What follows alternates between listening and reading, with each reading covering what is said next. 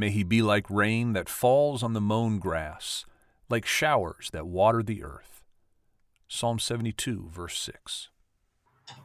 I write about this. Actually, Chuck, there is a picture of that I took on the Camino, which is basically a field of cut grass, and the sun was rising. So it was probably about 9 o'clock in the morning. It had risen, but it was shining forth, and you can see in the photograph the rays from the sun are pouring down on this very kind of full and beautiful, lush field filled with green grass. And I thought of David, King David, a righteous king. Even though he had sinned, he's a righteous king in the eyes of God.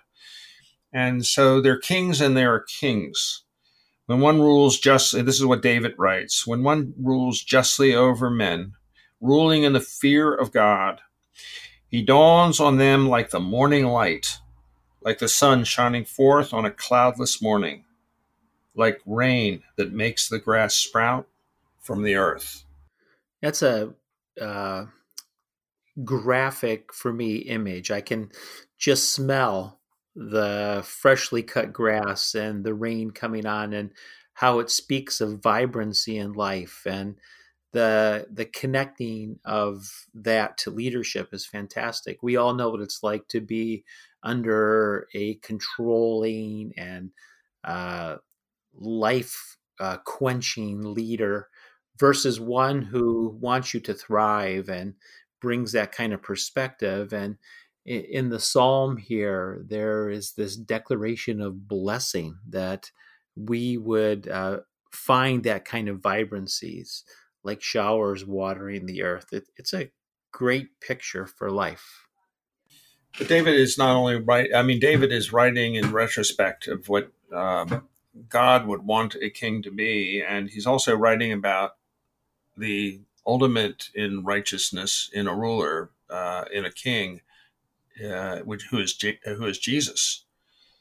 And you can't help but equate what he's saying here to a description of Jesus, who is born into the world of Herod, an unrighteous ruler, a drunk, a reprobate, a murderer of children. And that's the norm in our world. It's Satan's king, the king that actually has his own ruler in Satan.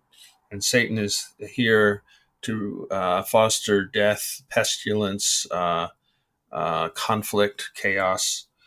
And this is a description here by David of the kingship of Jesus. I'm interpreting that a little bit, but you can't help but see Jesus in what David is saying.